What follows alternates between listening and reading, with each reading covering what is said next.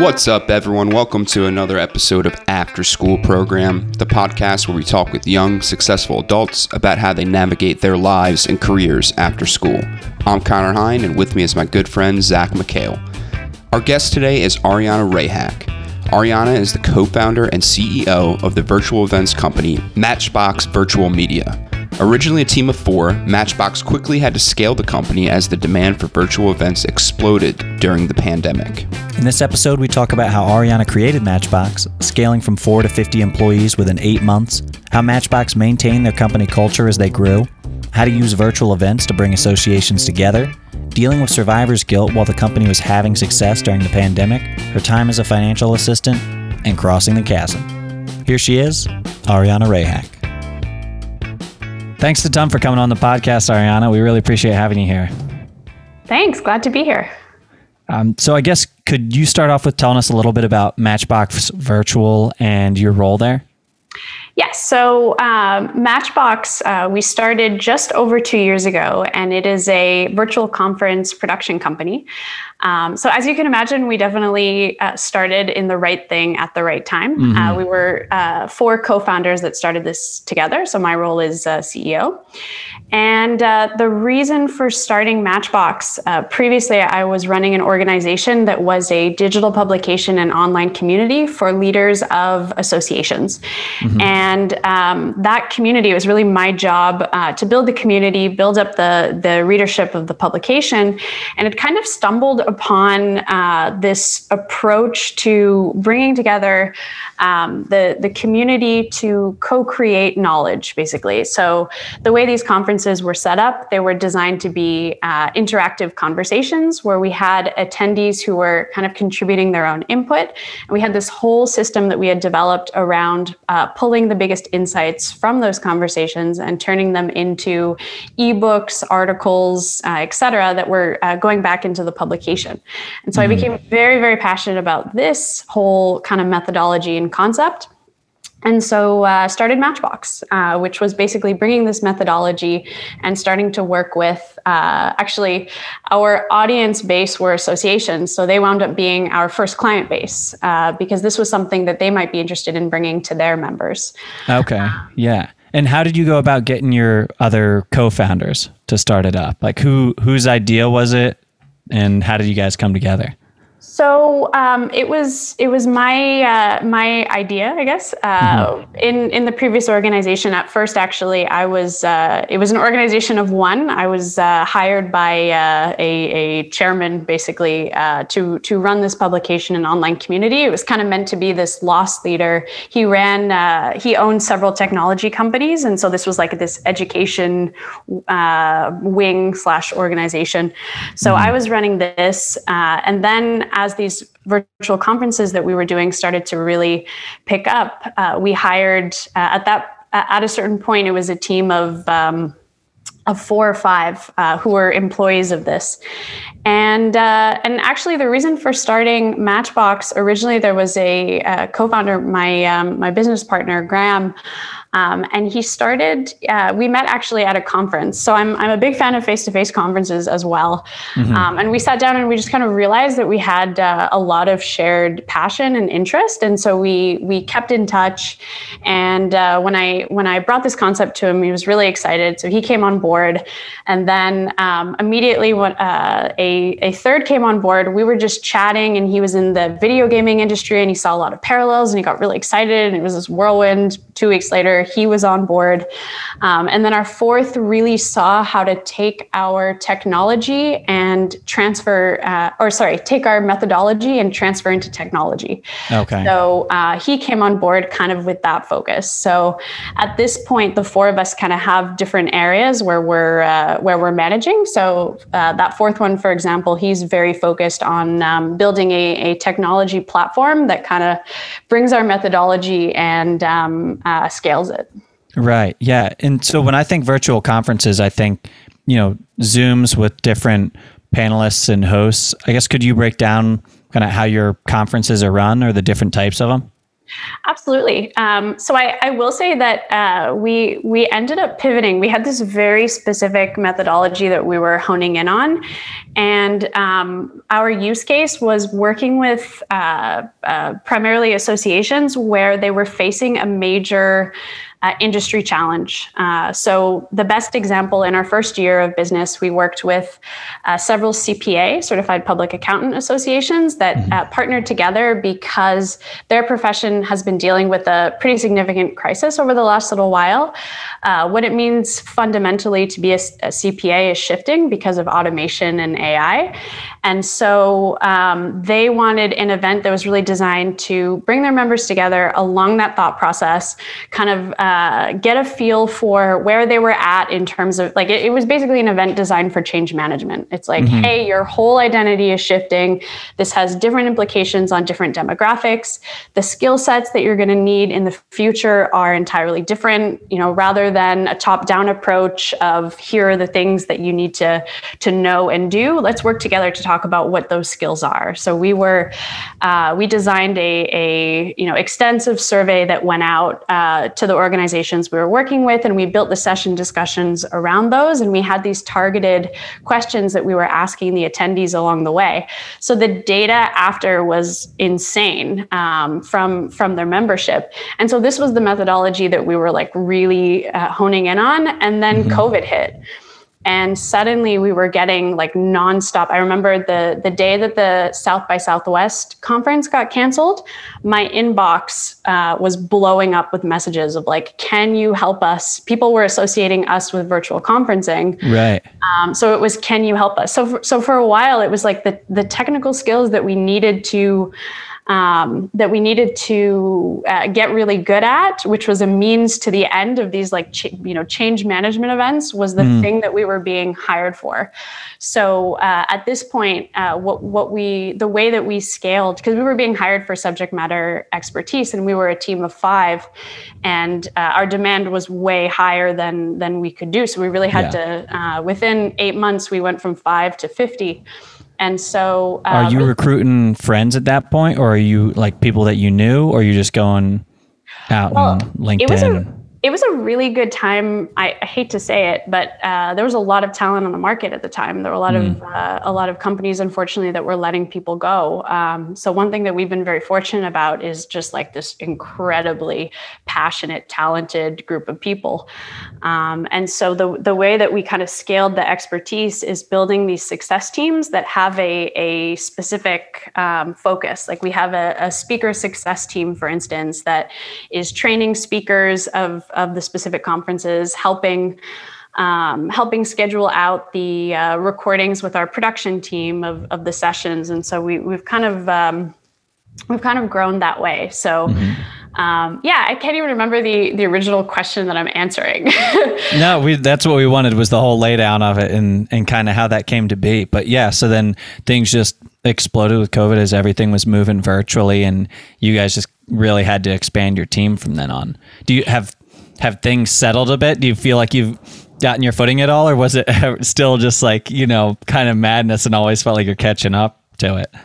It was the way our HR person articulated it for a while. It was like we were a toddler that was constantly outgrowing our clothing. And that was, I remember, as we were growing, realizing that like so just focusing in on HR as an example, is like every decision we made was setting precedent, had this ripple effect. There was following chess had to be played so many moves further in advance when you have a team of 50 instead of 5. And they say that at about 25 people in an organization, whatever the culture is with that 25 tends to kind of solidify. So in some ways, so we didn't just stumble, like we leapt over 25 and kept going. I was going to say, you guys did a hard stop at 25 and we're like, we can't hire 26. We have to figure out who we are. Well, in some ways it was great because, the priority through this, I really didn't want the scenario where we all woke up and we're like, shit, sorry for swearing. No, you're fine. Yeah, you're good. Yeah, you can do it. Realizing that this thing that we started that we were passionate about, I was so afraid that it was going to get ahead of us and we were going to stop enjoying what we were doing, because we started this because we were passionate and excited about it and excited about the communities that we were working with. And so the thing that I'm proud of most in all of that was that the culture that was there at 25 and that continued to leap forward has been a really, really positive one. Oh, that's huge. There is, and in some ways, so we recently made the decision that we would be a work from anywhere company. So we will never be having everyone in an office. We're going to remain indefinitely remote. Kind of fitting for a virtual company. Well, that's kind of it. And one of the things actually that's been kind of neat is we've been realizing that in many ways we're our own test case. You know, there have been so many times where we've gone and experimented with different tools. For instance, we've tried it on ourselves first. And I would say the thing that we're absolutely uniquely good at is events that are designed to build community. Mm-hmm. And so, you know, we've looked at employee engagement with our own team through that very same lens. And what do you think you've learned from just working with the team of 4 from founding to all of a sudden having a huge expansion and 50 people underneath you? Like what, I guess, what do you try to emphasize, or what skills did you try to develop once that team really expanded? So I would say the biggest difference for me personally was leading the leaders. You know, in that time, we trained up a management team.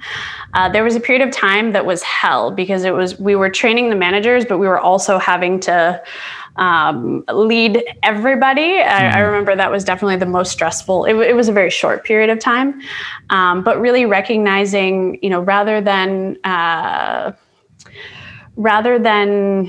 I'm struggling with my words, but basically realizing that it was an ecosystem that we were needing to build. And so the only way to effectively scale was to scale the leadership, was to lead our leaders essentially and have them ready to take on things at different levels. And you made the joke earlier about hiring friends. I actually, that's true. I have friends in the organization. I have family members in the organization. So that was one of the things. You're like, mom and dad, come on board. This is a rocket ship. Like, yeah. Low-key, my mom did help us with our accounting over the summer. That's awesome. When we were underwater. Lucky for me, my mom's a CFO.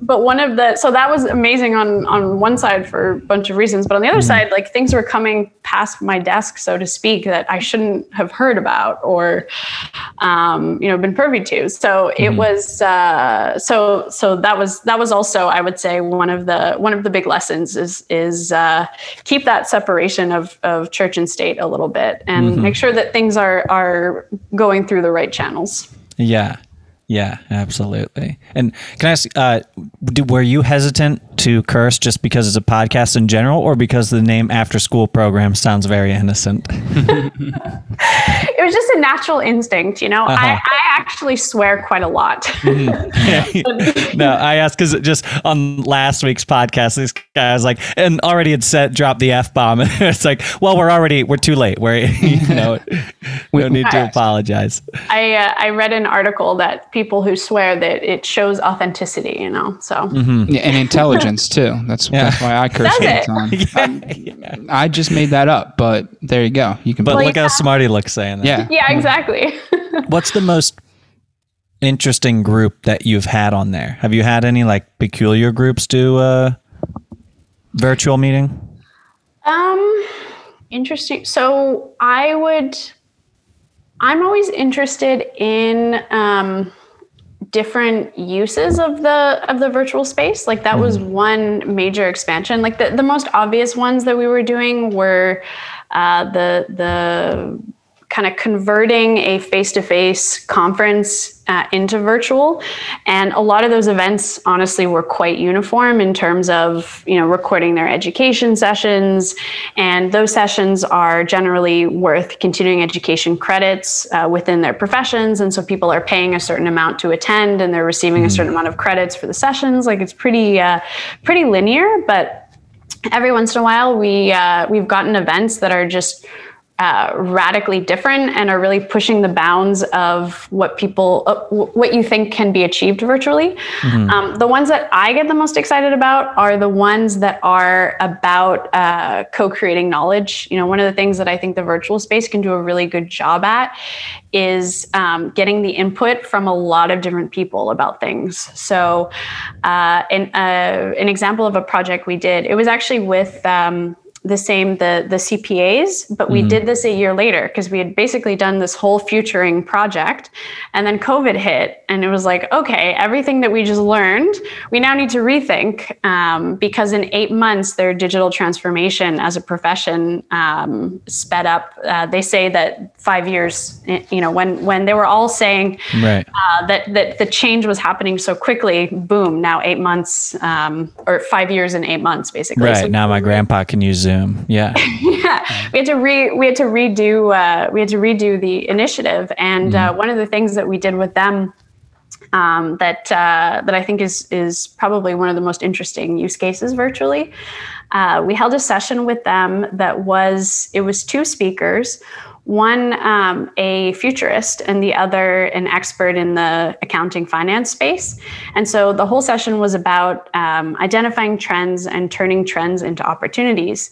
But what we did along the timeline of the event is we paused the video every so often and we put a question up for the chat. And so an example of a question, actually the most powerful question we asked was, what future opportunity are you most excited about? This was asked at the very end of the session, which was powerful because in a moment of change management, it's so easy to look at the negative.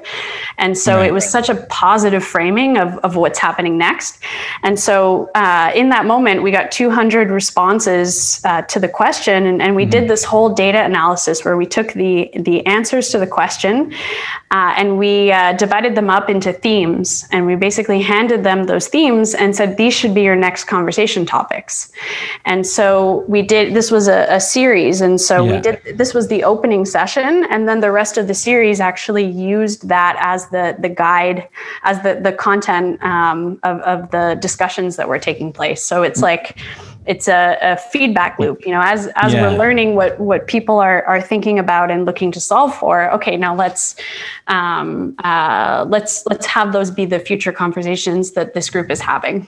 Right. Yeah. Because when you said futurist, I was like, I was kind of picturing a guy where he's just like, all right, so yeah, picture your job, but if aliens come, then what do you guys do next? Well, I don't think that's what a futurist is. It's not quite that sexy. I will say that. Yeah. No, that's really cool because then it just kind of keeps snowballing. I'm sure then more people want to pack into those conversations and really it can just help lead to some solutions within their industries too. Absolutely. And actually to that point, another project we're working on now that that I love, it's called Veterinary Visionaries. And it was spearheaded by a partnership with the American Animal Hospital Association. And so they went out and kind of offered to, apparently there are like 200 veterinary associations or something crazy like that. Like every state has one and there are all these specialties. That doesn't sound helpful. Yeah. Well, it's a lot of problem solving in silos and a lot of the same problems that are being problem solved in silos. So this was about, hey, can we bring these associations together and their memberships together to solve some of the major problems this profession is facing, because they are facing some major global issues. And so what we're designing with them is basically a solve event is what we've been calling it. And so it is a event of design session. They're doing a bunch of research in advance and honing in on some specific defined challenges. And so this event, almost like a hackathon, is the closest thing closest parallel I could draw. But they're wanting to basically activate a community of solvers in looking at unique ways of overcoming these challenges. And their first step into that is going to be this event with us, doing it virtually. Oh, that's really cool. Yeah, that's cool. Then bringing in multiple organizations together like that. What are some of the problems that veterinarians are facing, if you can think of them? Yeah, well, retention is the kind of the broader word that they're using now. Retention, in some cases, it's burnout. It's hard to keep people in the profession. It is an inherently lonely job. It's also very emotional. A lot of people go into the profession because they're passionate about animals, and part of their job is euthanizing animals. Right. Unfortunately, suicide is a major challenge in their profession as well. Oh my gosh! And cited actually as, I think, one of the top two that they're facing. And so I think it's amazing that the leadership of the profession is looking at those and really wanting to activate their community to solve on a broader scale. Right. Yeah. I didn't even really think about, I mean, that's like saying you're a people person and then being a, what's it called when you... Undertaker? Yeah, being an undertaker. Yeah. That's where you were going. Yeah. Got dark real quick. Yeah. Could you maybe talk about maybe like emotionally what you were thinking and going through when the pandemic hit? Because you must have had a range of emotions and thoughts in your head, because here you are starting a company and all of a sudden you're hoisted into this pinnacle part of, our society. Everyone's trying to stay connected during COVID, and you must have been, part of you must have been like, oh my God, here's a huge opportunity, even though it's a terrible, situation we're in. But can you maybe talk about like the range of emotions you were going through then? Yeah, you hit the nail on the head with that one. So the South by Southwest, everything changing at that time, that event being canceled, that was on a Friday. And I sat on my couch for 48 hours in distress. Yeah. And I would say... What were you distressed? Like, were you just... did you feel the storm coming for you guys? Like a good storm? Or were you just wondering what's going to happen here? So I would say that there were kind of three themes in my head at the time. The first was survivor's guilt. Honestly, I knew what this was going to do to the events industry. I knew what this was going to do to the world. And I knew that this was going to be a positive for me in my life and in my organization. And I felt really, really weird about that. Yeah. So it was kind of overcoming the survivor's guilt and realizing like, no, we actually can do something really important right now to help. And to your point, help people stay connected. Right, because when events happen like this, it's, humans are problem solvers, right? I think when it comes down to it, we like to solve problems that we're faced with. And here's a huge problem, and this is like what your company is built for. So the pressure, it must have felt a little bit pressure, a little awesome, like, here we go. This is going to be it. This could be huge for us.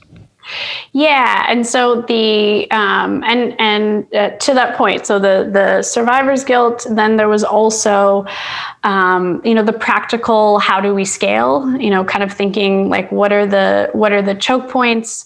I remember by Saturday, 5 p.m., we had a partnership with a production company, because I knew that would be the first kind of scaling issue is the session production, for example. Mm-hmm. So it was like practically solving for that. And then the third was kind of what I mentioned earlier about company culture, and, realizing I've heard just story after story of companies that grew too quickly and really lost their soul.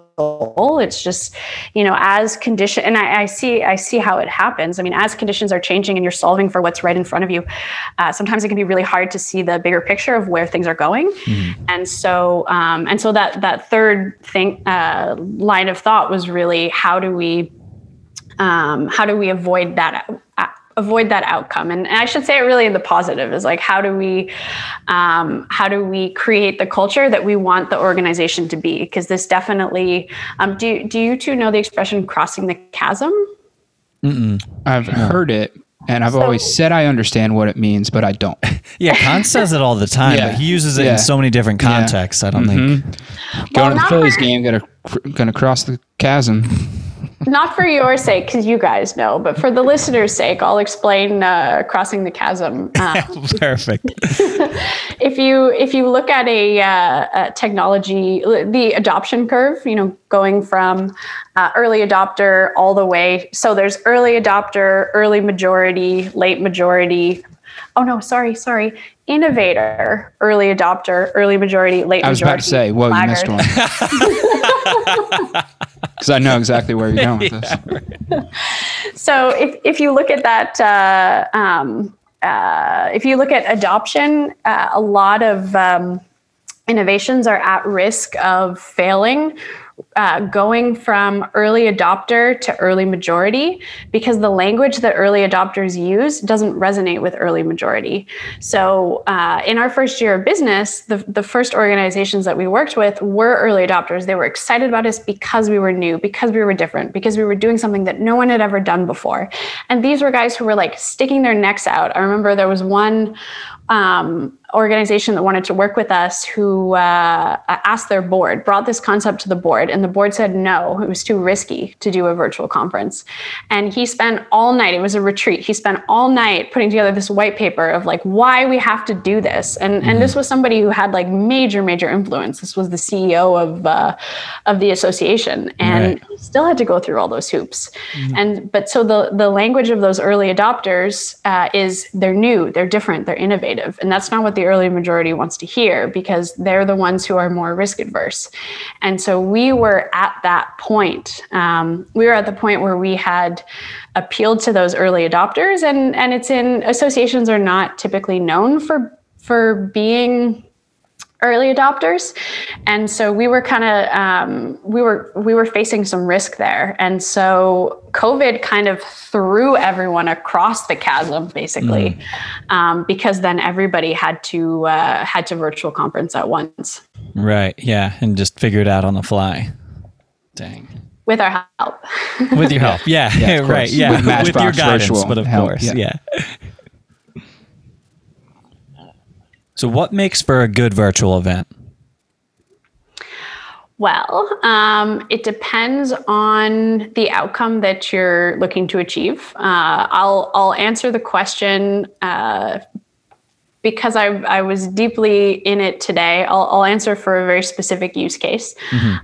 So we are actually working with Amazon. It's a small segment of their employees. It's a department, I guess, for lack of a better term, that is very dispersed geographically. And so they wanted an event that's designed to bring their employees together, to get to know each other a little bit more, unwind, have fun. And so in their particular case, one of the outcomes is a lot of mixed interaction. So, there's a part of it that is kind of entertainment. There's a part of it that is, okay, let's create specific activities for like we love ourselves some virtual scavenger hunts, for example. It's like a nice way for people to get to know each other, and, you can give them some practical questions that they should be thinking about. And what's a virtual scavenger hunt then? So it's like I don't know how to say this without it sounding patronizing. It's like a scavenger hunt, but online. Duh. Yeah. Jeez, sorry. I should have crossed the chasm on that one. It's basically, you put people in teams, you give them a list of things that they need to go, like trivia questions they need to answer, or photos they need to take together. Take a photo, a selfie with a plant, or my favorite. So it was some task. Okay, outside, in there, because I was like, go run across the street and go grab a rock and bring it back. Go cut the grass. Yeah, so it is. Yeah, we can move past that. But the way that I've been kind of conceptualizing event design now, it's like Lego blocks and different Lego pieces for different desired outcomes. So, in the case of, let's say, an employee engagement event, maybe you want to start with having everyone together in one place on video, so everyone gets a sense of the full community.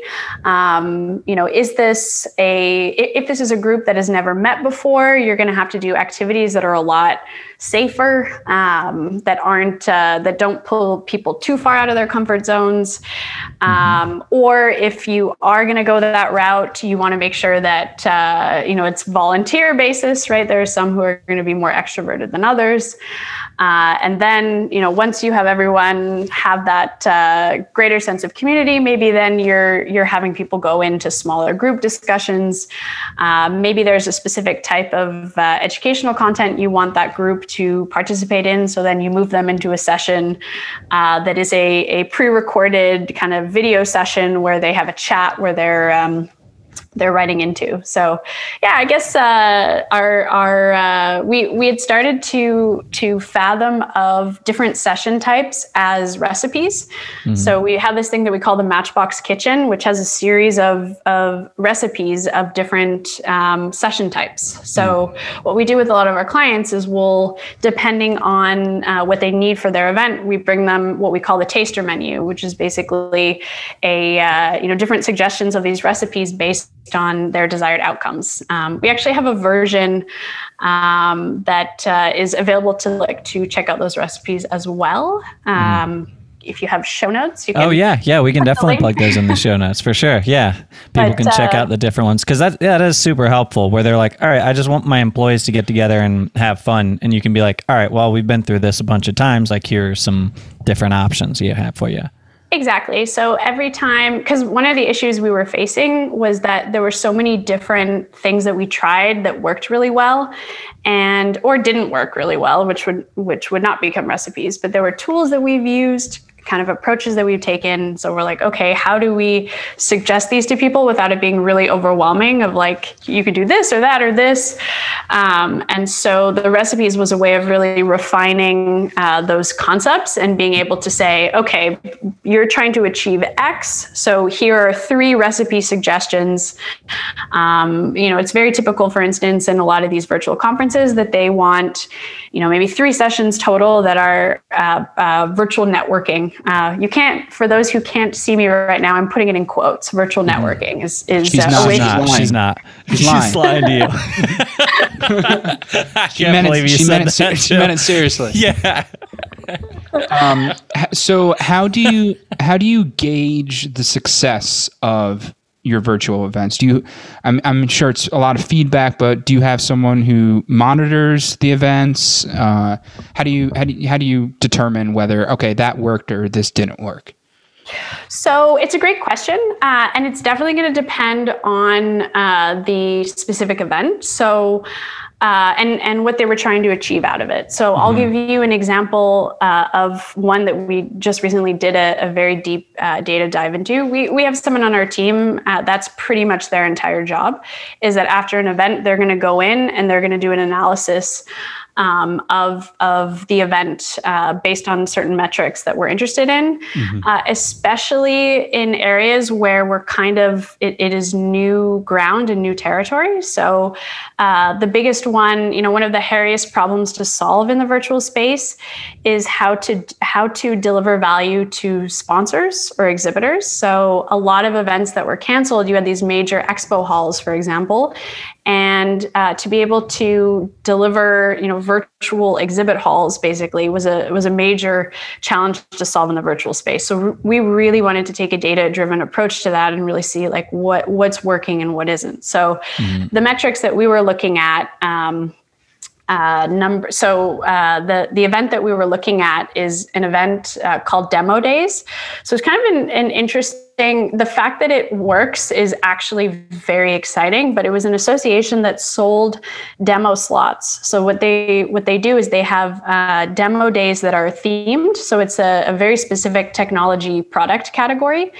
And so all of the companies that are demoing are of that same category. And it's a category that a lot of their members are, it's B2B. So they're looking to buy all at the same time. And so what happens, it's literally an event where every half an hour, it's a new company that's demoing, that's paid to be there to demo. And they're able to get actually an incredibly high number of attendees. So for them, it's like they're basically printing money with this. And so we're helping support the event. And so the metrics that we're looking at, we're seeing, okay, over the course of the day, how many people attended each demo? What's the average watch time? We were trying to figure out were there some patterns of the demoing companies in terms of of their presentations to be able to, where there's some, for instance, if they had an unusually high average watch time, like did they do something differently? Is there a best practice that we can pull out of there to suggest to future demoers? Ariana, you had in your LinkedIn in your bio about you trying to be an entrepreneur as a child. Could you talk about that little story? Yeah, sure. So I would say one of the things I've been really lucky to have are family members that understood my destiny, I guess, when I was very little. And for context, my mother is an entrepreneur. My grandfather is, my great grandfather is. So it's just like, a part of how I grew up. But I was always being encouraged to try different things and ideas. So the story in my LinkedIn profile was my first business. Another thing I am actually putting in quotes right now because I was 7 and it was called Rent It. I didn't actually have anything of value to sell, so I decided to just rent my art supplies. And so I put out a table, had all my art supplies, and I made $1.15 in a day. Score. Except the thing that's not in the LinkedIn profile is that the dollar of that $1.15 came from a kid who was like 6 years older than me, who was like, "Oh, you're so cute," and gave me $1. And my mom actually made me give it back. She's like, "You didn't earn that." So you made 15 cents your first day then. Yeah, you will not make money on your looks, Ariana. Go give it back. Yeah. Different kind of business.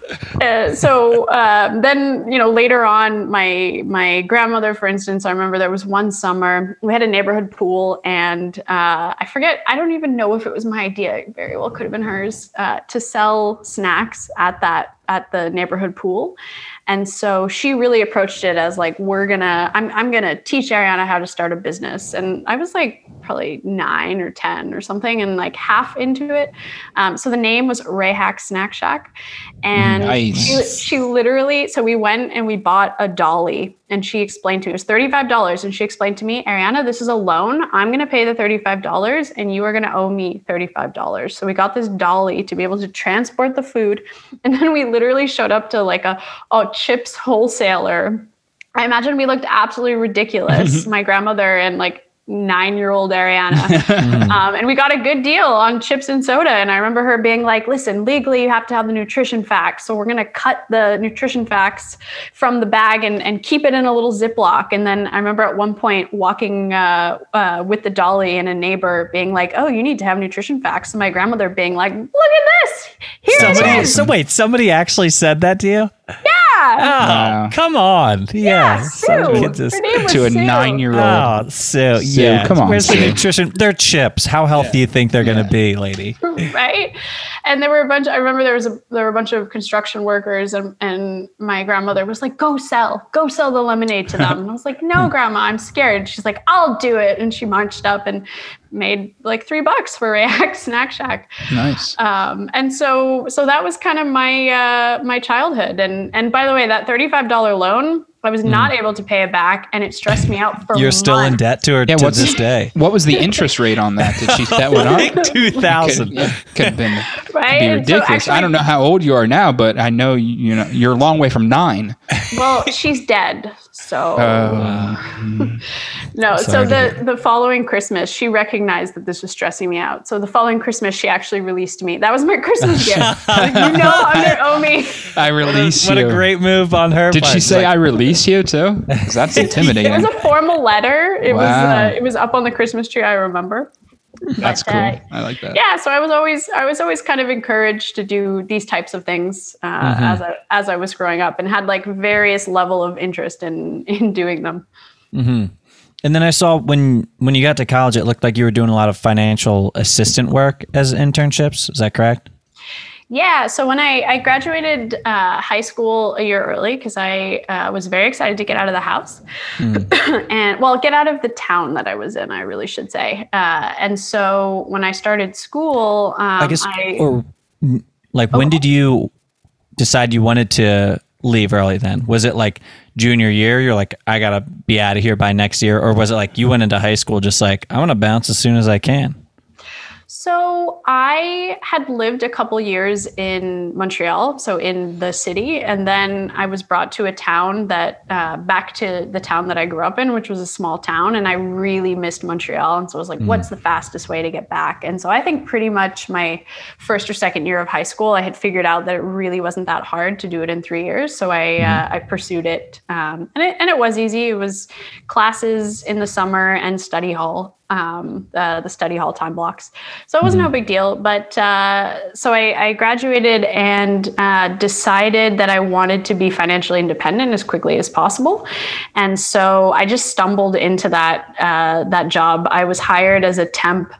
It was actually total nepotism. My aunt worked in the stock brokerage firm and they needed a temp for the summer. It was awful. I was digitally transforming their files, which meant like literally taking photocopies of files to go online that summer. Yeah. And there was a stockbroker who worked there who at the end of it decided to hire me on as his assistant. But really, so he was 72 years old and he mostly just kept this job, I think, because he didn't want to retire and be home with his wife, who was really scary. She was never nice to me. And so he basically, like, a big part of that job was honestly just keeping him company and like calming him down when technology did something unpredictable, which was fairly often. Okay. And then but toward the end of that, so you are kind of working in these integrating people with technology there. You're switching over digital files, you're helping out an old man. That's true. That's absolutely true. And bringing the human element to those things, I guess I'll say. Right. But then actually I got poached away by two other brokers, and that was actually kind of interesting. It was, so first of all, I was their second assistant. But my main job, I was doing investigative work on an insider trading case. I was helping them with the case that they were doing. So that was actually quite interesting. Yeah, I was about to say, that sounds awesome. Yeah, what's the telltale sign of an inside trader? Well, so I was actually hired on the defense. Like they were, I mean, I don't know how much I'm allowed to go into it. So I'm going to be careful, but they were. Say their full names and what they did. Addresses. Yeah. I have. Social security numbers. Well, I can tell you one thing. I definitely have their numbers deeply memorized because one of the main things I was doing was looking at phone conversations at different times. Because the regulatory body had basically put together this narrative of, this person spoke to this person who spoke to this person. And so it was about sort of disproving all of that. So it was a job. They were great. When the case was over, they said, we will literally pay you to just sit at your desk, continue to be our second assistant, which sometimes means literally refreshing on eBay for my daughter's reindeer gift that she wants. Like sometimes that, like literally they'd be like, stop the case. This is really important. You have to go buy Sandy on eBay, just as all the stereotypes about, I don't even know if there are stereotypes about second assistants. Is that even on anyone's radar as a thing? No, I haven't crunched the metrics. I'm across the chasm on that one. There we go. Get them both. I stopped my laugh because I knew that was coming. I didn't want to take away your punchline, Connor. Thank you. Appreciate that. That's good. We're a good team here, guys. But so I was doing that, and so they were offering me basically like, they were loyal. They're like, okay, the case is over. Most of the work is done, but you can continue to do this. You can follow finance. Like you can actually, if you're interested in that side of it, you can dive into that more. And I was really not interested in that side of it. And I had just graduated university. I also, this isn't on my LinkedIn, but I was bartending at a sports bar at the time. So I was doing both jobs while in school. And so all of a sudden I graduated school, the brokerage job kind of slowed down and I was just bartending. And I was like, so that was the case for about 6 weeks. I was like, this isn't what I want to do. I don't know what I want to do. So I actually on a whim bought a one-way ticket to New Orleans. Why New Orleans? Because it's a super cool city. I had been years before, and I thought I wanted to be a writer at the time. I thought that was the path I wanted to take, and it just felt like a very romantic place to go and write. Like so many interesting people and things. And you said you loved Montreal, and there's a big, French. Oh, right. connection between Montreal and New Orleans for sure?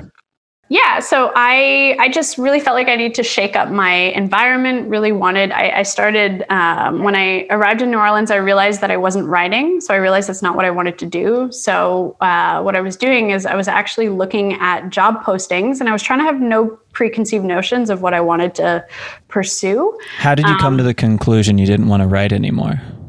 Because I wasn't doing it. What I've come to realize is that I like I am passionate about communication. I'm passionate about writing, for instance, when I'm writing to achieve a certain purpose. I love writing emails, for example. Like, that's weird to say, but I love the idea of needing to convey a message and then there being action on the other side of it. So like, I've never, for instance, had a journal. Actually, I have a ton of journals where the first page is written in of like, I'm going to journal now. And I just never did, because there's no one to read it. There's no quote unquote purpose for it. So I wasn't writing, but instead I was looking at job postings and trying to draw some sort of parallel as far as what I was passionate about. What parts of the job postings sounded interesting or exciting, and so I ended up working actually in a marketing firm. Speaking of communications, and the marketing firm was a sister company of the organization that I then ended up started running, which was the digital publication and online community. Okay. And yeah, so I guess you do the marketing, and then when did you start realizing you wanted to be involved in like community engagement? So I think I honestly got quite lucky that that's what the job ended up being. The marketing firm, actually, the original relationship with that organization, besides being sister companies, is that I was hired on retainer as a community manager. So it was my job as part of a larger job to grow this community, grow this publication, and I really fell in love with it. And one of the reasons I did is I started to realize the power of collective knowledge, that, you can ask a group of people a question, and if you know what to do with their answers, you're going to get something so much more powerful and meaningful than what any individual can provide. And so it became like an absolute obsession to find different ways of doing this well and meaningfully, and being able to problem solve on a larger and larger scale. So our approach and philosophy within Matchbox, as far as our staff, is very, very similar. We haven't done, we have dropped the ball recently, I'm realizing, but previously, actually once a week, we were running internal design sessions. So we would take a challenge that we were facing, and we would, it was optional to anyone on the team who wanted to attend. And we would lay out the challenge, and then basically for an hour, we kind of perfected a specific methodology that later became actually a session type that we do for our clients. Which was basically collaborative brainstorming to solve the challenge. And so, so that is the underlying philosophy that guides me through all of this, is that the group is going to be more powerful, and also it is an engaging experience to be part of that problem solving. My experience, for instance, the best virtual networking sessions that we have are actually like that, are ones that are, you're getting a group of people engaged to actively problem solve. And so the networking is a byproduct of the conversations that are happening because you're intellectually interested in solving the same problems. Okay. Yeah. Yeah. And it is really cool that you guys will do that analysis on it afterwards, or put it into the ebooks. I mean, that's really got to drive the point home and kind of keep them around for next time too. Yeah. And I would say it's powerful for people to see, like that was one thing we learned about producing the ebooks after, is especially having parts of the ebooks that were, quotes from people, let's say, or answers to specific questions. People feel a sense of ownership when they're involved and connected in this way. So it was actually a very organic way of growing the event community, because people would share the ebooks with their friends. They were excited to have been a part of this thing, and it was, the ebooks were this shared memory that was being captured. Mm-hmm. Very cool. Yeah. So now I guess we've got just a few more questions for you at the end here. Is there anything that you would tell yourself in high school at this point? Yeah, life's going to get so much better. Yeah. I define basically 17, like life started at 17, basically. I did not have much of a sense of purpose before then, for sure. Mm-hmm. I'm a very inherently social being, and that kind of came out later. Yeah. Didn't come out selling the chips. No. I was too afraid to go sell them. Mm-hmm.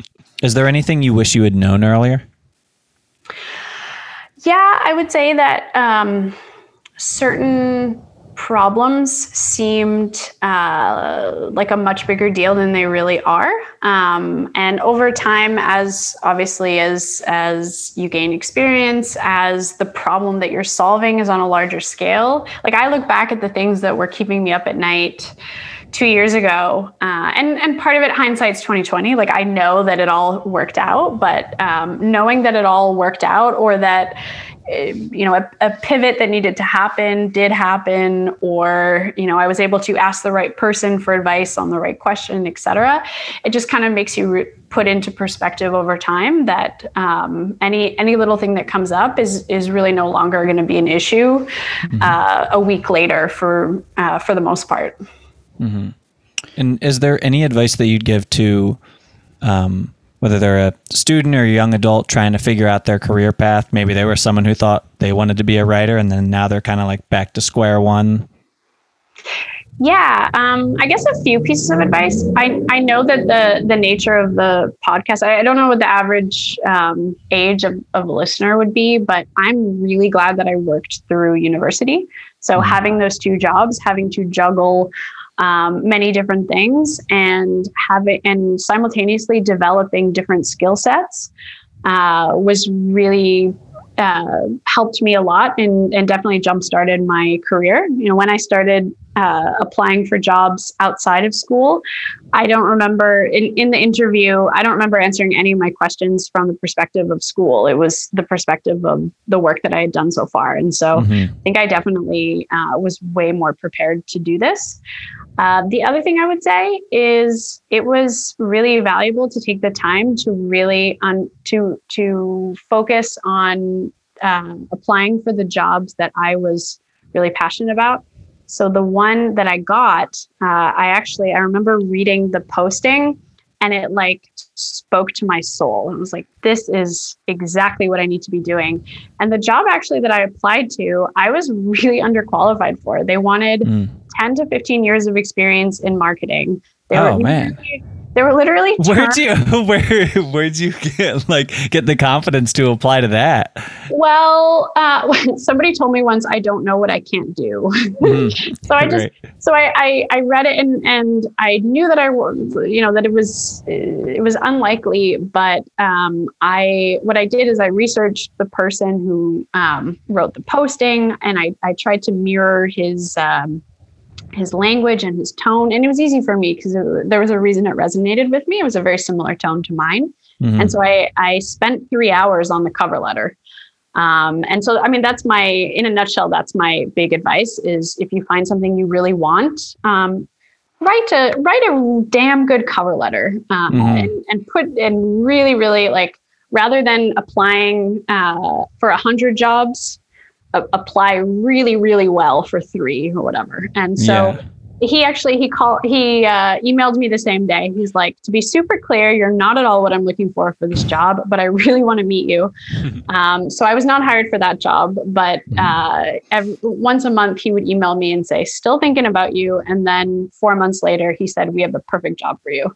And he was right, because it is what led to what I'm doing now. Yeah. Oh, that's great. Yeah. And it helped that you not only mimicked his tone, but showed up dressed like him too to the interview.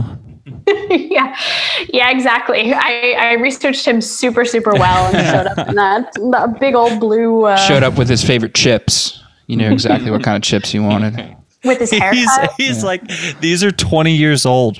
Yeah. How long have you had these? These Fritos taste stale. What was the worst failure that you had, and how'd you turn that into a positive? I mean, I'm sure it's yet to come. I mean, that's a deep. That's a deep answer. I've never failed in my life, and I never intend to. There hasn't really been anything profound yet, because I think that for better or for worse, we're a very reactive team, and so we pivot where we need to. Starting Matchbox, I mean, I hate to say it, but we got lucky in the circumstance. And one of the realizations that I've had is that the hardest is yet to come. Every stage of it was hard for a different reason, but we're coming up to a time, for instance, where a lot of these conferences, they're going back to face-to-face. And so it's a very different market out there. And now that market, we also have a ton of competitors coming from different angles. So we have there are technology platforms, there are production companies, there are mobile apps that pivoted to virtual. I was going to say, what were your thoughts on the augmented reality kind of virtual meeting spaces? I know there's some of those coming out, right?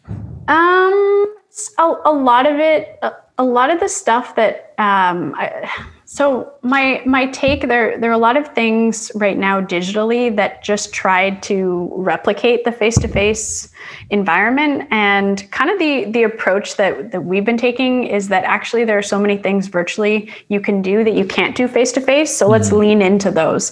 So a lot of it feels honestly very gimmicky. Some of the augmented reality stuff, there's some interesting stuff in terms of making transforming the buying experience, for example, which isn't quite in our space. Where we started to see gimmicky experiences were things like virtual spaces that mimic a physical environment where you're zooming around and all of it. Well, I shouldn't use the verb zooming, because Zoom is so ubiquitous, but you're moving around in this virtual space, and then all of a sudden you're in a video chat with a real person, and it can be very daunting. And so, we've experimented with all sorts of those kinds of tools.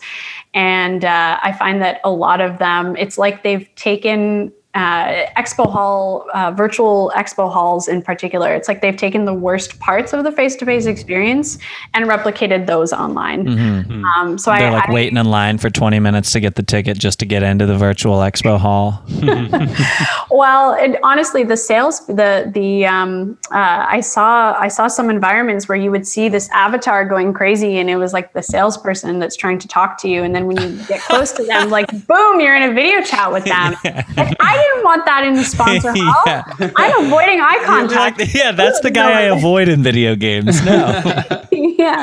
Yeah, exactly. So I think the ones that are gonna so I say this, I'm speaking from a place of scarcity, but truly what just happened over this last year is people saw that virtual can be done well. There are certain things that work really well, and so that's kind of our main focus right now is what are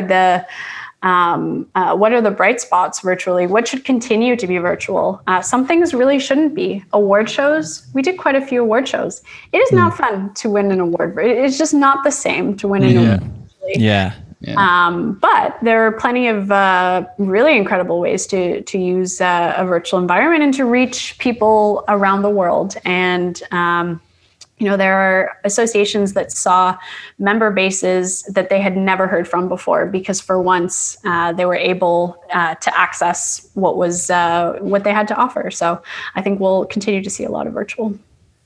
Absolutely. I think so too. And good luck to you and Matchbox and and to all the other employees that you guys will probably be bringing on as things continue to go well. But yeah, I just want to say thanks a lot for coming on, Ariana. This was really cool hearing your perspective on this, and especially for such a young company that just, talk about being in the right place at the right time, and just kind of working through those circumstances.